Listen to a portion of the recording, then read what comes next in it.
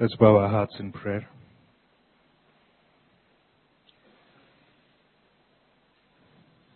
Precious Father, we want to thank you for this time. Indeed, you are awesome in this place. God, and thank you for the preparation that you had given each one of us. Lord, that our heart's affection and our mind's attention may be fixed on you this day. We thank you, Father, for the privilege of teaching and learning from your word. Indeed, O Lord God, you have lifted up your word even above your name. And your word is a lamp and a light. And we take shelter in your word and in your presence. Father, what we are about to learn from your word is not of man, it is what you have ordained. Hence we pray that as you fed the Israelites in the wilderness, you would feed us this day in Jesus' name. Father, let the bread of life, the true bread that came down from heaven, feed sumptuously.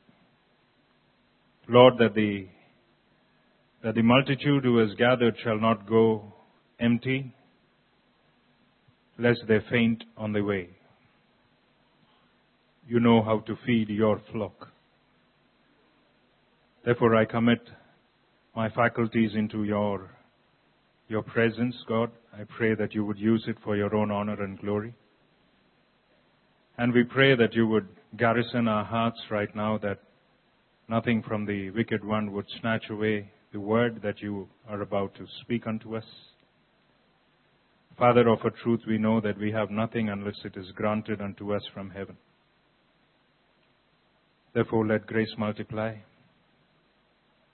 and let your loving kindness be shown unto us. For in Jesus' name we pray. Amen. I invite you to take your Bibles and turn with me to 1 Peter chapter 1. And we shall continue our studies in the book of 1 Peter. 1 Peter chapter 1. In the time given unto us, I would like to take two sections, God willing. And I would read the first section with you, and then, as God permits, we would read the second section later on. 1 Peter chapter 1, and I read from verse 3 on to verse 5. Blessed be the God and Father of our Lord Jesus Christ, which according to his abundant mercy has begotten us again unto a lively hope by the resurrection of Jesus Christ from the dead, to an inheritance incorruptible and undefiled, and that fadeth not away, reserved in heaven for you, who are kept by the power of God through faith unto salvation, ready to be revealed in the last time. Before we look at the word, let's just commit ourselves into God's hands. Father, we've read from your word. Now feed us sumptuously, O Lord. Give us understanding, Lord, and give us a willing heart to apply your word, and to be doers and not hearers alone. Fortify our hearts now through these scriptures. In Jesus' name we pray.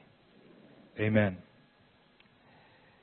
If you'd been with us during our last study, we looked at verse 1 to 2 from 1 Peter.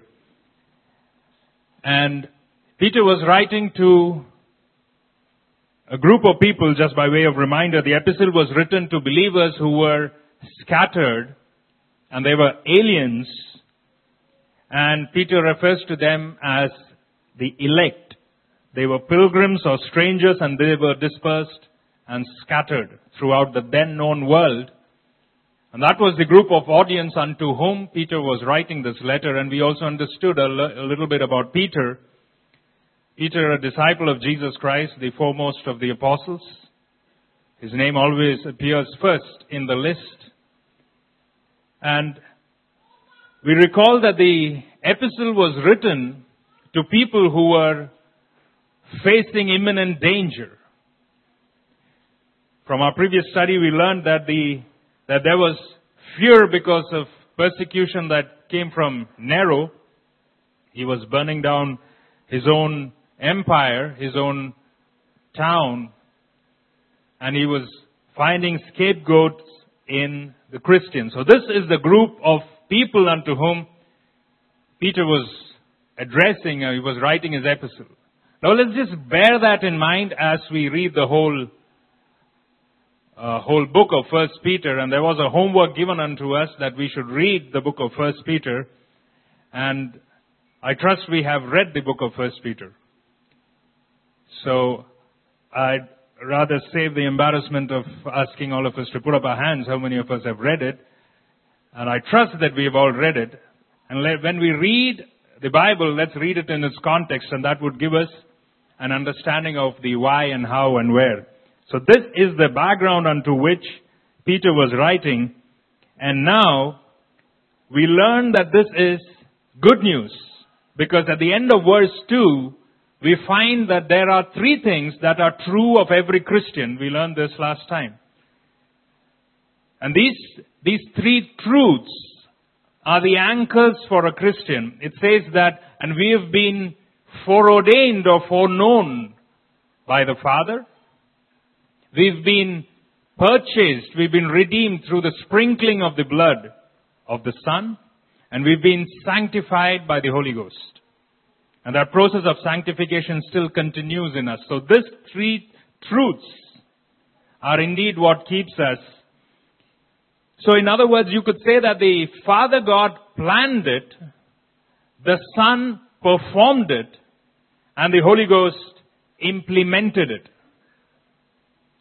The Holy Spirit still continues to sanctify us through His working in our lives. Now this is the context which was introduced unto us last time. And now we begin in verse 3, and you see that Peter bursts forth in doxology.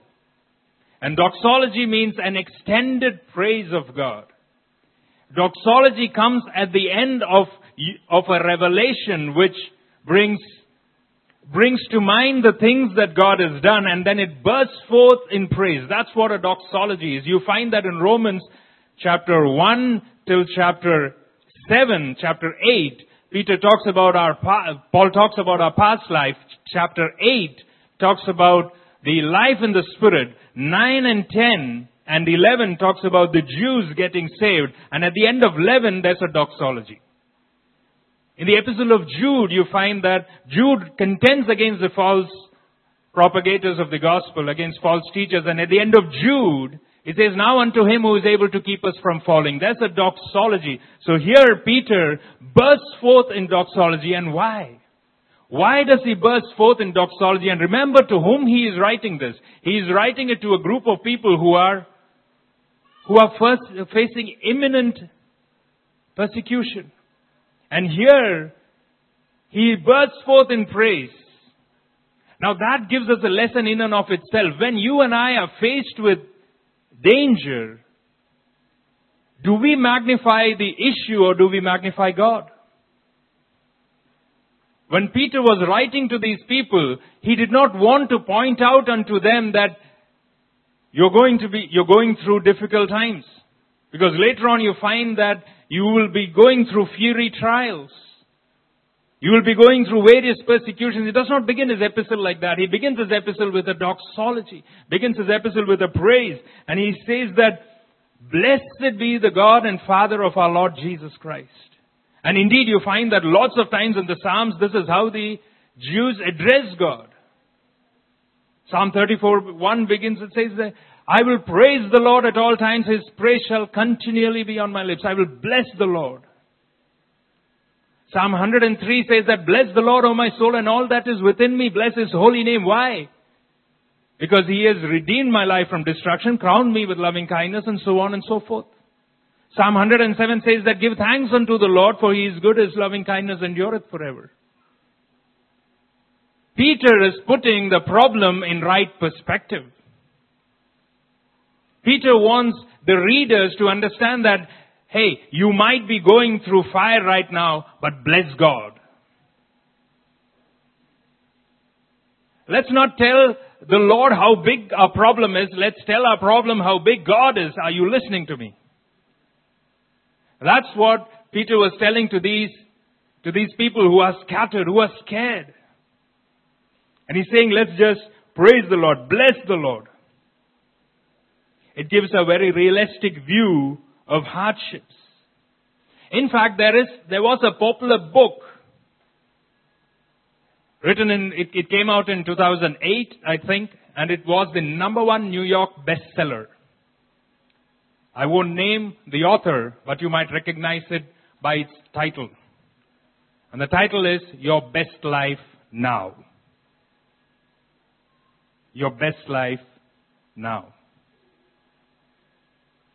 And it was #1 even in the evangelical circles, because it talked about a best life now.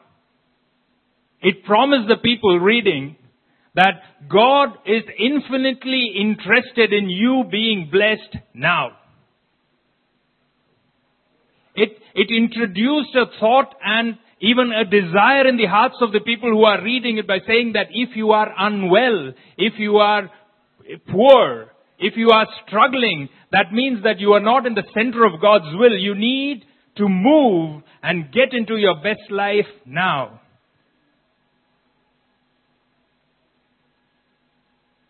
In fact, the best life now is for those people who don't have a best life then. Because if you are not born again, if you are not going to heaven, then this is the best life that you would ever get. Because your next life is going to be fiery. Because it's not even going to be a life, it's just going to be an existence where the fire is never quenched and the worm never dies. So the best life now is a fallacy, and it kind of puts a burden on Jesus to deliver now. And if He does not deliver now, then people walk away from Jesus. They have tried Christ and they found Him wanting. Now Peter did not want to swim that stream. He did not want to give any false hopes unto the readers. Let's just turn to verse 6 of 1 Peter. It says that, you greatly rejoice, though now for a season, if need be, you are in heaviness through manifold temptations. Let's turn to chapter 2 and verse 20.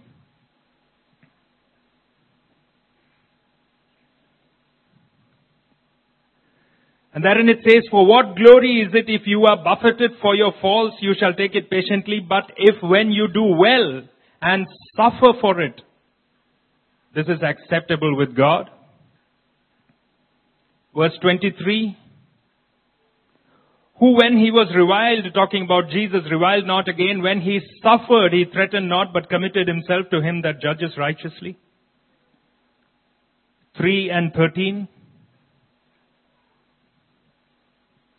It says, and who is he that will harm you if you being followers of that which is good? But if ye suffer for righteousness' sake, happy are ye. Be not afraid of their terror, neither be troubled. But sanctify the Lord Jesus in your heart, and be ready always to give an answer for every man that asks you for a reason of the hope that is in you, with meekness and fear.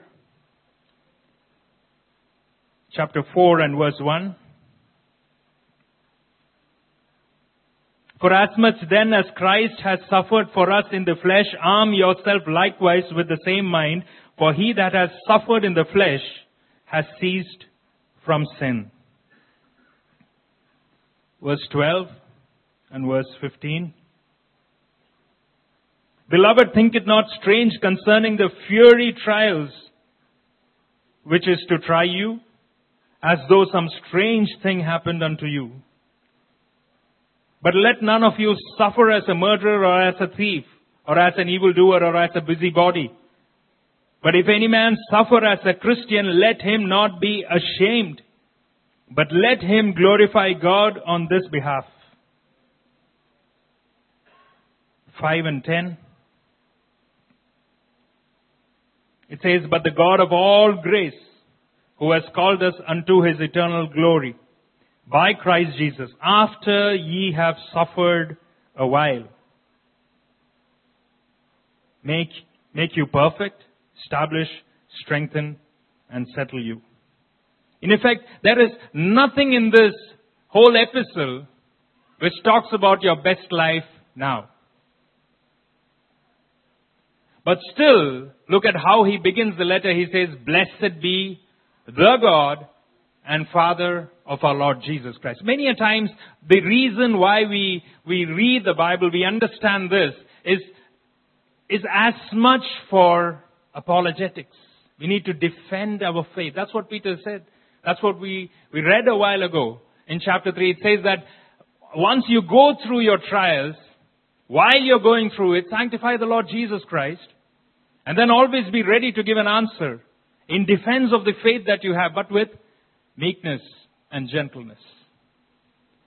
So therefore, in as much as we study the Bible, let's have a clear view.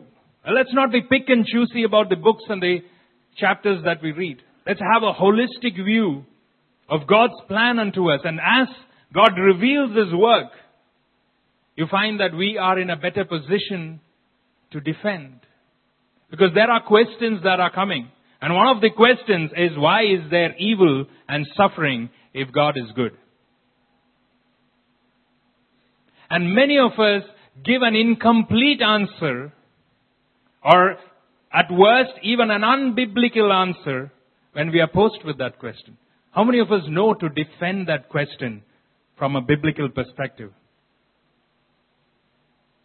We need a holistic view. And therefore, God willing, and the next time I'm around, if all things remain same, we'll deal more about suffering. But right now, let's just look at this doxology. And this doxology begins with, blessed be the Lord and the Father of our Lord Jesus Christ. The Lord and Father. The question is, do you believe in God? There are many people who believe in God with a small g. And there are many who believe in a God. But Peter says, blessed be the God. And Jesus himself got into trouble in one measure against the Pharisees because of saying that you do not believe in the God. And the people said, no, we do. We are Jews, remember? Monotheistic. We have one God. He said, if you believe in that God, John chapter 5, verse 32 onwards, says that you would have believed in the one whom He has sent. Now that's the problem with the world around us. You could challenge them and say that there is one God, Jehovah in heaven, but the moment you say that, they would say, but He has not got a son. And Jesus says, you do not believe in that God because you do not believe in the one who has been sent. Now what do we receive from this? First of all, Peter says that there are three things that we will look into in verse 3 to 5. Number one, what we have been granted. Number two, what we have been guaranteed. And number three, how we have been garrisoned. Now I use those three G's so that you could better remember them. What we have been granted, what we have been guaranteed, and how we have been garrisoned. What have we been granted? We have been granted, number one, great mercy. Abundant mercy. Verse 3. Verse 3 says we have been granted abundant mercy. Now mercy is in relationship to misery. Grace is in relationship to guilt. You find the man in Luke chapter 18 go up and stand in the temple. He was smiting his breast and he was saying, Lord, have mercy upon me, a sinner. Blind Bartimaeus was crying out and saying, Lord, Son of David, have mercy upon me. In Mark chapter 1, we find that there is a leper who could not clean himself. He came to the Lord and said, Lord, have mercy on me. Matthew 17, there is this father who comes and says, Lord, if you can do something, have mercy on my son. Mercy is what only God can give. And mercy is something that we understand so much because we stand in the need of mercy. Because the Bible says, and we read it out as Pastor was reading in Psalm 37, he says, how great is your loving kindness unto me. That's mercy. The promise for this week says that, and because of God's loving kindness, we have not been consumed. Mercy is something that we need. It assumes a great need on our part and a great benevolence on the part of God. It assumes that we stand in the need of mercy. But every day in our life we encounter people who say that, oh, it's not fair. I need justice. I've been ill-treated. We meet such people every day, but then your heart cries out and it says, Lord, I'm glad with what I have because you've had mercy on me. Because of your loving kindness, I have not been consumed. God demands justice. And how many of us want justice in this room? God is a God of justice. He says that the soul that sins shall die. That's justice. So justice is the fist coming at us. And mercy is the palm that is stopping that fist. If you look at the cross of Calvary, that was where justice and mercy met. God's justice demanded that sinners be punished. And God's mercy knew that we would not be able to endure. So therefore the question, how can a righteous God allow suffering and evil? Just look at the cross. He cannot allow suffering and evil. That's why he had to punish Jesus. It's more difficult to be an atheist. Because you and I can define mercy. And you and I can receive. Even in the course of this week, there was text message flying around with so much of heartache. Somebody's sister was unwell. Somebody's mother died. And a believer can stand in the framework of God's mercy, understand that yes, at the cross, mercy was granted unto me. How would an atheist or even an agnostic, how would he define suffering? Because he hasn't got even that framework. Because he's removed God from his own framework. And once you remove God, all you have is good and evil, which you and I decide. So what's good for me is good for me. Ravi Zacharias tells the story about a debate between an atheist. I think it was Bertrand Russell and Copeland, who was a defender of Christianity. And then Copeland asked Bertrand Russell, how do you define good and evil? He said, like colors. So he said, okay, colors is what you see. So he responded, yes, I define it in terms of feelings. You define good and evil in terms of feelings. There are some countries where they eat their neighbors and there are some countries where they greet. Which feeling would you prefer? If we begin to define good and bad on the basis of feelings, we have ejected God out of the framework. Therefore, we need God. Therefore, it's better to remain a Christian and to understand that at the cross, the infirmities have been taken upon Jesus. The Bible says that He bore our sorrows, not just our sins, Isaiah 53, talking about the servant, says that he bore our sorrows. So even the sorrows, Romans chapter 8 says that all creation groans. And why does all creation groan? Because you find that it was Adam who was put in charge of everything. So when Adam fell, everything was touched by infirmity. The whole creation was touched by infirmity because man was primary in God's creation. That's why man is on top, and everything that was put under man was touched by infirmities. Therefore, everything groans. Everything groans to be for the redemption, for the revelation of the sons of men. And we are children of great mercy. Number two, what we have been granted. We have been granted a new birth.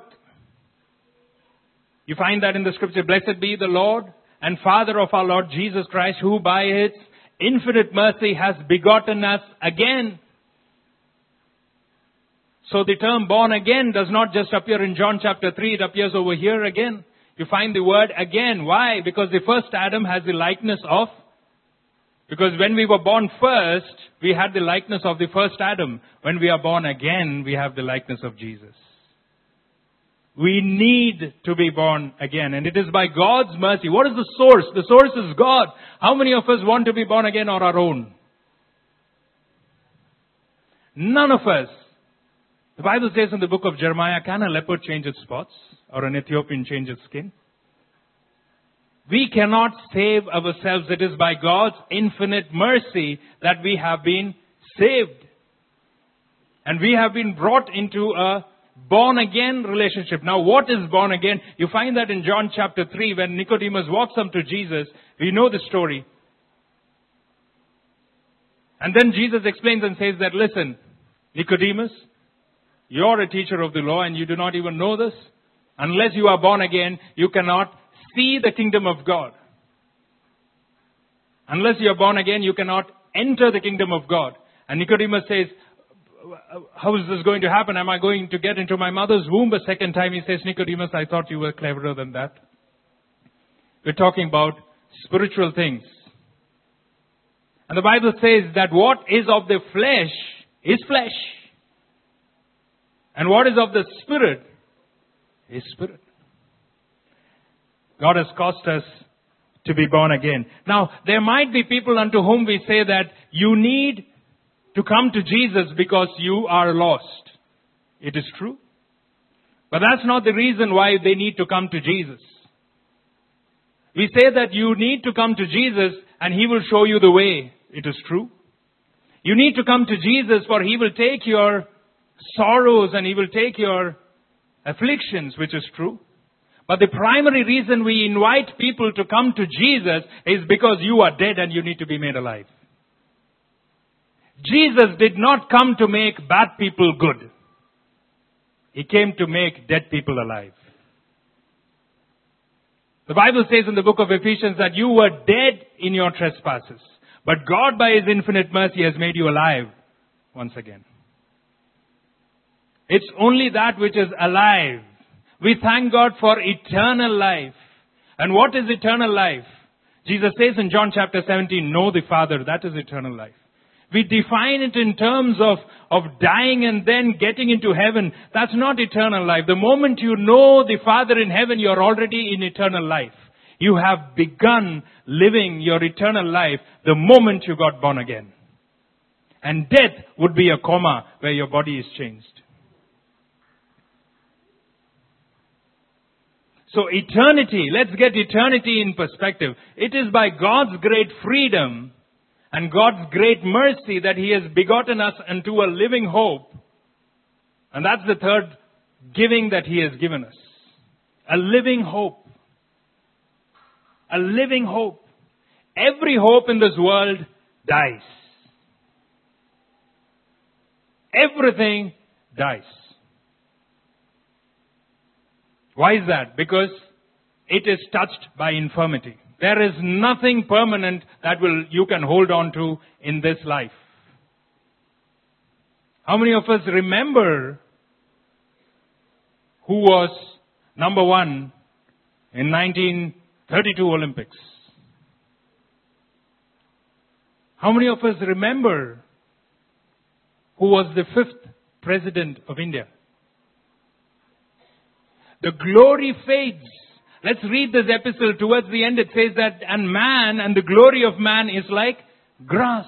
Or the flower of grass. The grass withers, the flower fades. And even its place remembers it no more. Peter was talking from the Psalms. Everything in this world fades away. It dies. Hope dies. There were ambitions, there were plans, there were things that you and I planned for ourselves. But as years grew, they died. And if they don't die, when you die, it will die. Your hopes die with you. I think it's Psalm 147, it says that, and it is vain to trust in a prince because his spirit departs, he returns to his earth, and his plans are gone forever. Even a prince. But then we've been invited into a living hope. And remember the context in which Peter is writing this. He's writing this to the people who are struggling. He says that, listen, you are struggling, but you have been invited into a living hope. And what is this living hope? What is the foundation of this living hope? It says in verse 3, it says it is because of the resurrection of Jesus. That's your living hope. That's the only hope a Christian has got. Because the Bible says if our hope was limited to this earth, we were of all men most miserable. We have something beyond the blue. Our living hope is because of great mercy. We've been granted great mercy. We've been granted the opportunity of being begotten again. And incidentally, it is because we are begotten that we have an inheritance. That is what we've been granted. Verse 4 says we've been granted an inheritance. None of us can earn an inheritance. There was a man who tried to earn an inheritance. Luke chapter 15, he went to his father and said, "Give me what belongs to me." Try to do it our way. An inheritance is granted. It is bequeathed. It assumes a benefactor. It assumes a benevolent. Therefore, this is what we have been granted. Now let's see what we have been guaranteed. We've been guaranteed an inheritance. Guaranteed inheritance. There are those who hope to have an inheritance when their father dies. They think that I will still be in the good books of my father when he kicks the bucket. And there are examples of those people who try to take the inheritance. Jacob, for instance, he stole the birthright, the inheritance of his elder brother. Inheritance is what we have been guaranteed. You have been guaranteed an inheritance. And what kind of inheritance is this? This inheritance, let's look at verse 4. The inheritance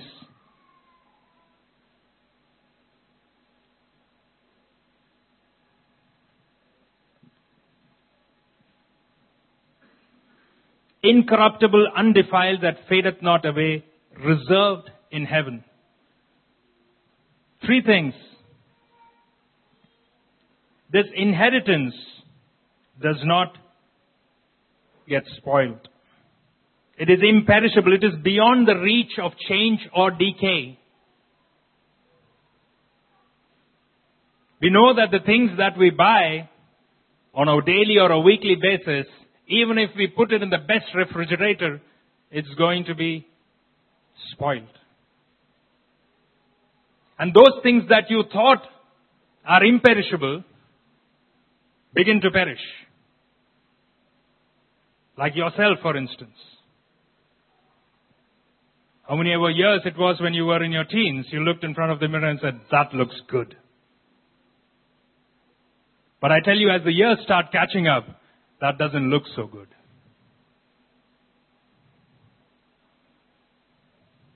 Though our outward man is perishing, our inward man is being renewed day by day. You thought when husband's wife married the wives, they said that, oh, this is going to last forever. And unless it is founded on Christ, it's not going to last forever. And there are those who have understood that my wife is steadfast, immovable, always abounding in the Lord. That means she is unchanging. You find that she changes. And she comes up and says to you, you've changed. And you reciprocate by saying that, so have you. Everything changes. Maybe your grandfather had a Stradivarius violin. And then you said that this is what I bequeath. Grandpa, give it to me. Give it to me. And Grandpa says, it's yours. And then after he dies, and then you go up to his attic, you find that termites did not know about the will. The violin is gone. The piano, the desk, the pen, incorruptible, unstained. You like the drapes in your mother's house, you say that, Mama, I need that when I build a house of my own. That does not fade away. And then when you build a house of your own, you find that it has got stains and it has faded away. So what is this that God has promised us? This inheritance which does not defile, which is not defiled, which is incorrupted, which does not fade away. What is this? Psalm 16 says that in your presence is fullness of joy. At your right hand are pleasures forevermore. And at the right hand of God is Jesus. The Bible says that, and after he had descended, he also ascended on high and sat at the right hand of the Father. So Jesus is your inheritance. As many as of us as are born again have this assurance. I don't know how many of us are unsure about our salvation.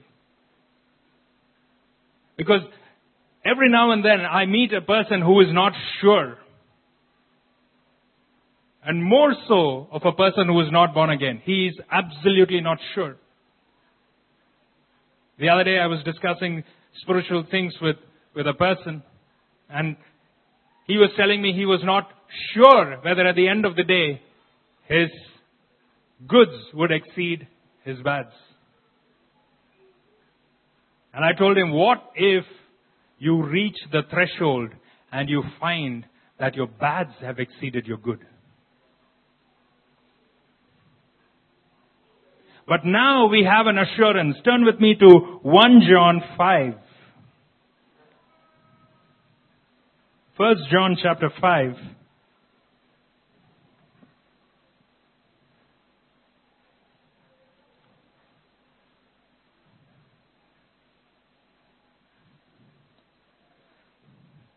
Verse 13.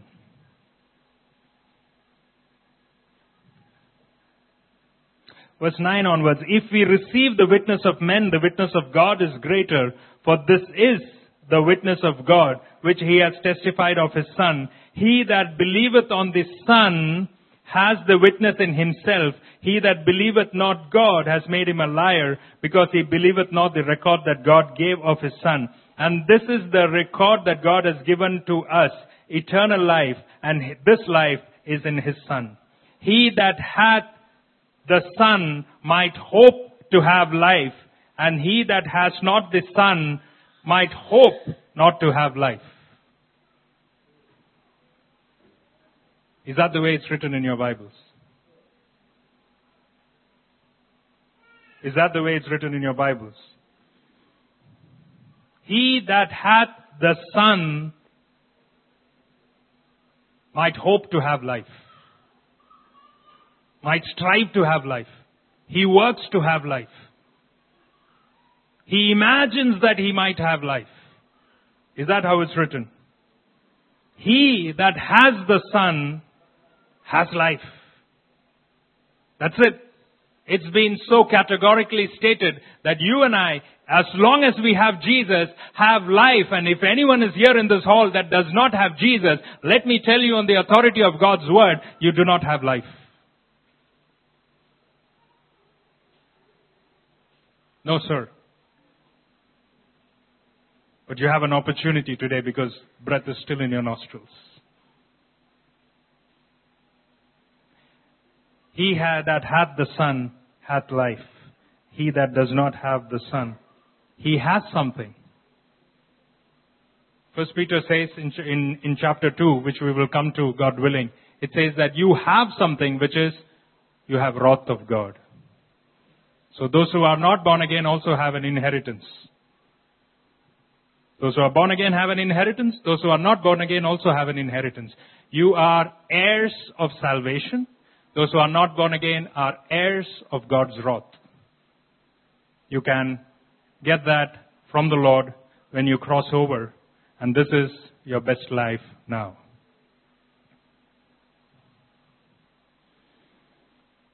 That leads us to our third point, how we have been garrisoned.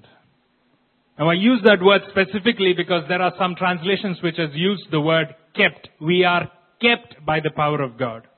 Our inheritance is undefiled, unstained, that does not fade away, which is reserved in heaven for us. You see, God is not work in progress. Your inheritance is not work in progress. That final day, when the curtain is lifted up, your inheritance is waiting for you. And you know what? If you read verse 4 and 5 together without the verse division, you find that you who have been kept by the power of God. Therefore, if your inheritance is reserved, you also have been reserved. You should have said amen. Because if the point is that it's not that God keeps your inheritances alone, He keeps you as well, so that at the end of your days you might receive your inheritance. The Bible says in John chapter 17, it says that I have kept all that you have given unto me except the son of perdition. John chapter 10 says that I am the good shepherd and I keep the sheep. Therefore none escapes from my hand. Deuteronomy 33 says that, and the Lord is your portion, and underneath are everlasting arms. He has kept us. It is, now listen to this. The background in which he is writing is fearful people who are saying that what if I lose my salvation? What if this struggles? What if this trial, will it take me away from God? Romans chapter 8, and towards the end it says that, and who can bring an accusation against God's elect? It is God who justifies. It is Christ that who has died. For what can separate us from the love of God? Nothing created, no things in heaven, nothing on earth, neither principalities or powers. There is nothing that can separate us from the love of God. That is the confidence, the living hope of a Christian. Therefore, my urge to them that are struggling in one form or another, especially our brother Francis who's going through a tough time right now, is that beyond all this, there is a hope reserved for you, which is not touched by human hands. And indeed, Paul says, neither eye has seen, nor ear heard, nor heart perceived what God has in store for them that are His.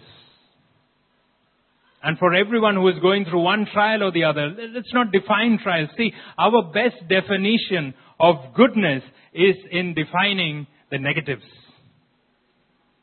If you've seen the superlatives, the moment we try to define something that is excellent, we have to define something that is negative. That's why you find that in the book of Revelation, it talks about all superlatives.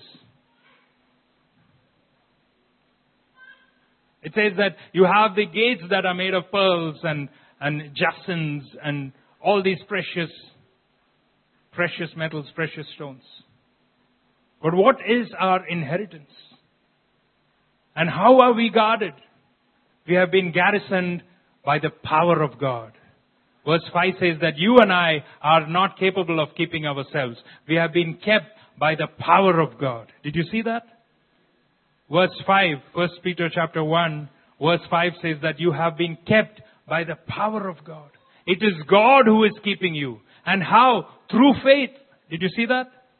It's there in your verse 5. It says you've been kept through faith.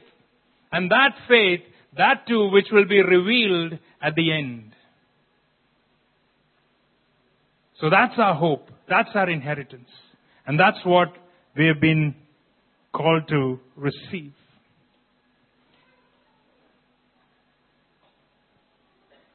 Philippians chapter 1 and verse 6 says that he who has begun a good work in me will perform it. 2 Timothy 1:12 says that, for I am persuaded whom I have believed in, that he is able to keep that which I have committed unto him. Jim Elliot said that he is no fool who gives up that which he cannot keep to gain that which he cannot lose. So therefore, what gives strength to the martyrs? I want you to think about this. It's not the promise that your best life is now, that the moment you begin fasting and praying, God is going to open up heavens unto you and give you His gifts. Of course He does. He says that the blessings of the Lord, they maketh rich, and He addeth no sorrows with it. But let's not fix our hopes on things here on earth. Because the more we fix our gaze upon things here on earth, heaven will disappoint us. Because many of us are asking the question, what is that inheritance? Right? We want to know what it is. Do you have a description of that? Where the Bible is silent, let it remain silent. The Bible just says that, and there is reserved for me an inheritance. And I tell you, it will be something out of the world. It will be something too marvelous. And God has kept us by faith to be revealed in the last time. But then that brings us to the issue of suffering. And let's just read verses 6 onwards. I want to read from verse 6 to 9. And it says, in this you greatly rejoice, though now for a little while, if need be, you have been grieved by various trials, that the genuineness of your faith, being much more precious than gold that perishes, though it is tested by fire, may be found to praise, honor, and glory at the revelation of Jesus Christ, whom having not seen, you love. Though now you do not see Him, yet believing, you rejoice with joy inexpressible and full of glory, receiving the end of your faith, the salvation of your souls. God willing, we'll come to the joy of salvation. God permits me. Next time we will look at that. But let me just give you a list of things that you can do to handle suffering.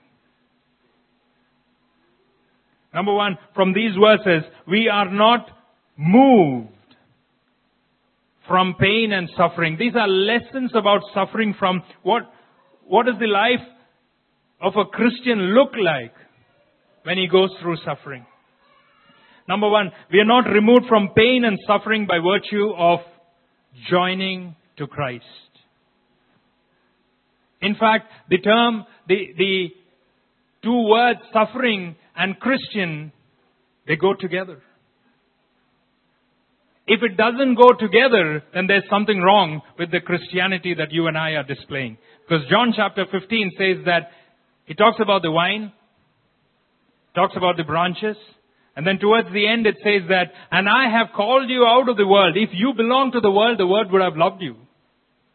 But because you are not of the world hates you. So if you have not begun attracting some hatred, there is something wrong with the flavor of the salt. As we were told a while back. Therefore, if persecution comes, and it could be in different forms, if we are being hated for being a Christian, if we are being pushed aside, cast aside because we would not do certain things, for the fact that we are Christians, it is because we belong to Jesus. Therefore, this is amply clear that it is not our best life now. It has to be the life that is to come. Number two, trials are not going to last forever. Now I am very careful in saying that. And we also need to be careful in saying that, because I cannot walk up to a person, especially our brother Francis today, and say that your pain is not going to last forever, because his loss is irreplaceable. I cannot walk up to a person who's a quadriplegic and say, brother, sister, everything is well, your pain is not going to last forever. You cannot walk up to a parent who lost their child in a freak swimming accident. You cannot walk up to a husband who has lost his wife to cancer and say it's not going to last forever. But you put it in right perspective and you say that this life, if you deem it to be 70 or 80 years, it is nothing compared to the life that is to come. Therefore, I say that it is not going to last forever. Even Peter says that in this passage that we read. He says that even now, for a little while. Peter was not a fool. He was not painting a flowery picture. He was showing them the reality. Yes, many of you will be sewn into animal skins, and wild beasts will be let upon you. Yes, many of you will be rolled in pitch and tar, and Nero would set you on fire. Yes, many of you would lose your head over this. Paul says, he echoes the same idea. He says that, and our light momentary affliction works for us an even greater glory. He says in 2 Corinthians 4 that even though our outward man is perishing, our inward man is being renewed day by day. And he says towards the end of that, he says, what is seen is temporal, but what is unseen is eternal. Therefore, in that context, I want to tell you, your pain, brother, your pain, my sister, is not going to last forever, because God is mindful of it. Number 3, trials prove the genuineness of your faith. Just like all teachers know, the genuineness of the student is tested during an examination.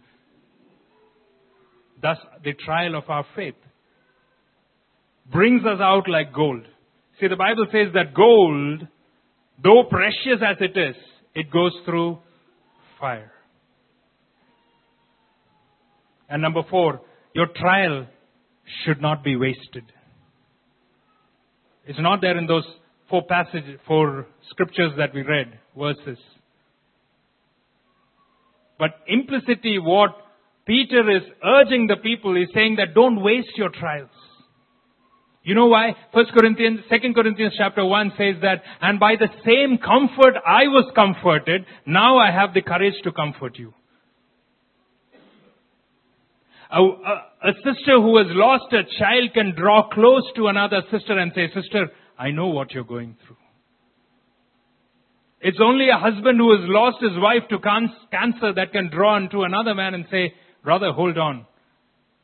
I know what you're going through. Don't waste your trials. On July 30th, 1967, at the age of 17, Joni Eriksson Tada, she had a freak accident. She was jumping into a lake. She broke her neck, and she's been a quadriplegic ever since. She's still alive. She's 62 years old, and she moves around in a wheelchair. In 2010, she was diagnosed with breast cancer. She wrote, now listen to this. Tada learned to paint with a brush between her teeth. She has authored more than 40 books. She has written many musical albums, and she has also starred in a movie, an autobiographical movie about herself. And you know what she says? She says, we will stand amazed to see the top side of the tapestry, how God beautifully embroidered each circumstance into a pattern for our good and for His glory.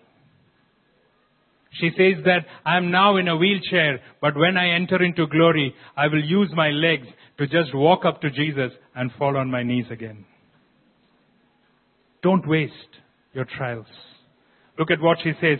Here at our ministries, we refuse to present a picture of a gentle Jesus, meek and mild, a portrait that tugs at your sentiments or pulls at your heartstrings. That's because we deal with so many people whose suffering and whose struggles are real.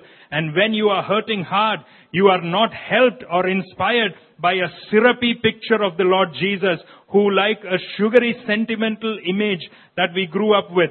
You know what I mean? Jesus with the hair parted down the middle, surrounded by cherubic children and bluebirds. Come on, admit it. When your heart is being wrung out like a sponge, when you feel like molten salt is being poured out into your wounded soul, you don't want a thin, pale, emotional Jesus who relates only to lambs and birds and babies. You want a warrior Jesus. You want a battlefield Jesus. You want His rigorous and robust gospel to command your sensibilities when you stand at attention.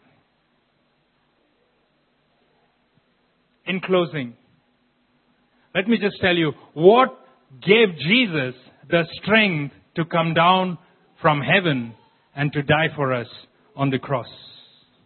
Hebrews chapter 12 says that, and for the joy that was set before Him, He endured the cross. I want to challenge you that you take this question to the cross and you say, God, why is there suffering? And I'll tell you that even though you might not receive an answer why there is suffering, you will receive an answer to the question, what is God doing when you are suffering? Because you're looking at the cross.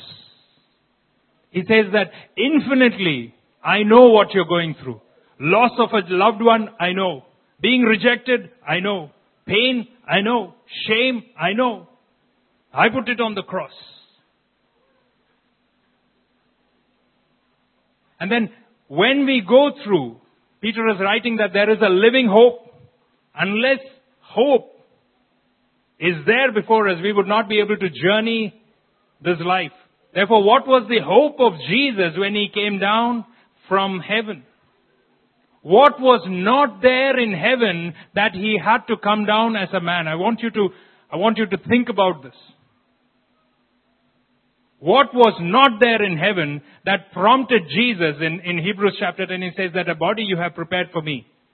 What prompted Jesus to come down? Let's read Isaiah 53 as we close. Isaiah 53.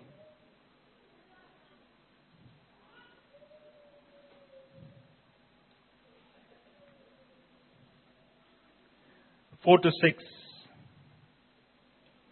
Surely He has borne our griefs and carried our sorrows. Yet we did esteem Him stricken, smitten of God and afflicted. But He was wounded for our transgression. He was bruised for our iniquities. The chastisement of our peace was upon Him. And with His stripes we are healed.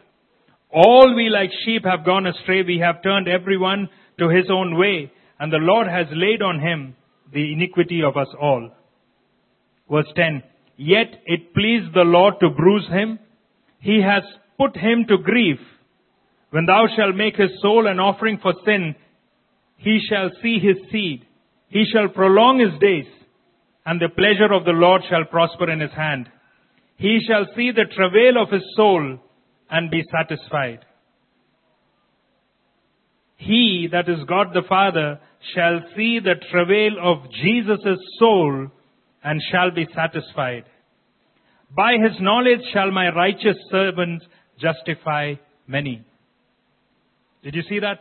By His knowledge, that means by His very act of coming and dying on the cross, shall my righteous servant justify many, for He shall bear their iniquities. What He did not have in heaven, what was infinitely worth for Jesus to come down from heaven, to have the form of a man, to live a sinless life, and to go to the cross, what prompted Him was you and me. We were not there in heaven. And God wants us in heaven. And that's the reason why Jesus took the form of a man and had to die an excruciating death, a shameful death, so that you and I can be with Him in heaven. Therefore, when you're going through suffering, I want you to have this perspective that you look at the cross and there the question is forever settled that it is God who walks with me through fire. Isaiah 53 verse 2 says that when you walk through the fire, I'll be there. When you go through the waters, it shall not overwhelm you. God has promised, He has infinitely proved it unto us through the resurrection of Jesus that there is something that is given unto us by the mercy of God. There is something that has been reserved for us, undefiled, untouched, that does not fade away. And we ourselves have been kept by the powerful and mighty hand of God. That when we go through this, we cry out in doxology and we say that, and blessed be the Lord, the God of our Father, God and Father of our Lord Jesus Christ. Let's bow our hearts in prayer.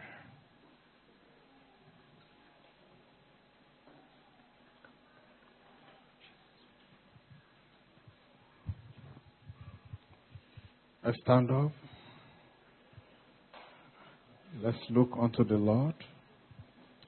He has spoken to us straight into our heart this day. He has shown us His mercy, that His mercy is granted unto us. He has shown us that He guarantees us life eternal, and that His power is all over us to see us through. Father, in the name of Jesus, our Lord in heaven, we thank You for loving us so much. We thank You for the power that is in Your word. We thank You for all the promises that is in Your word. Blessed be Your name, Lord Jesus, because we know that Your promises are yea and amen. And Lord, we receive them this day in the name of Jesus. Lord, that Your mercy is granted unto us this day in the name of Jesus. Lord, that life eternal that is in Your Son Jesus is guaranteed unto us. Father, and that Your power, O Lord, is available unto us to comfort us and to lift us up. Father, we receive this in the name of Jesus. Blessed be Your name, Lord Jesus. Thank You for Your Son that You have used this day. Father, we ask that double portion of Your anointing will rest upon him and upon his household and upon his ministry in the name of Jesus. Glory be unto Your name, Lord Jesus. Thank You for hearing us, Lord. In Jesus' name we have prayed. Share the grace. May the grace of our Lord Jesus Christ, the love of God, and fellowship of the Holy Spirit rest us now and forevermore. Amen. Surely, goodness and mercy shall follow us all the days of our lives, and we shall dwell in the house of the Lord forever and ever. Amen.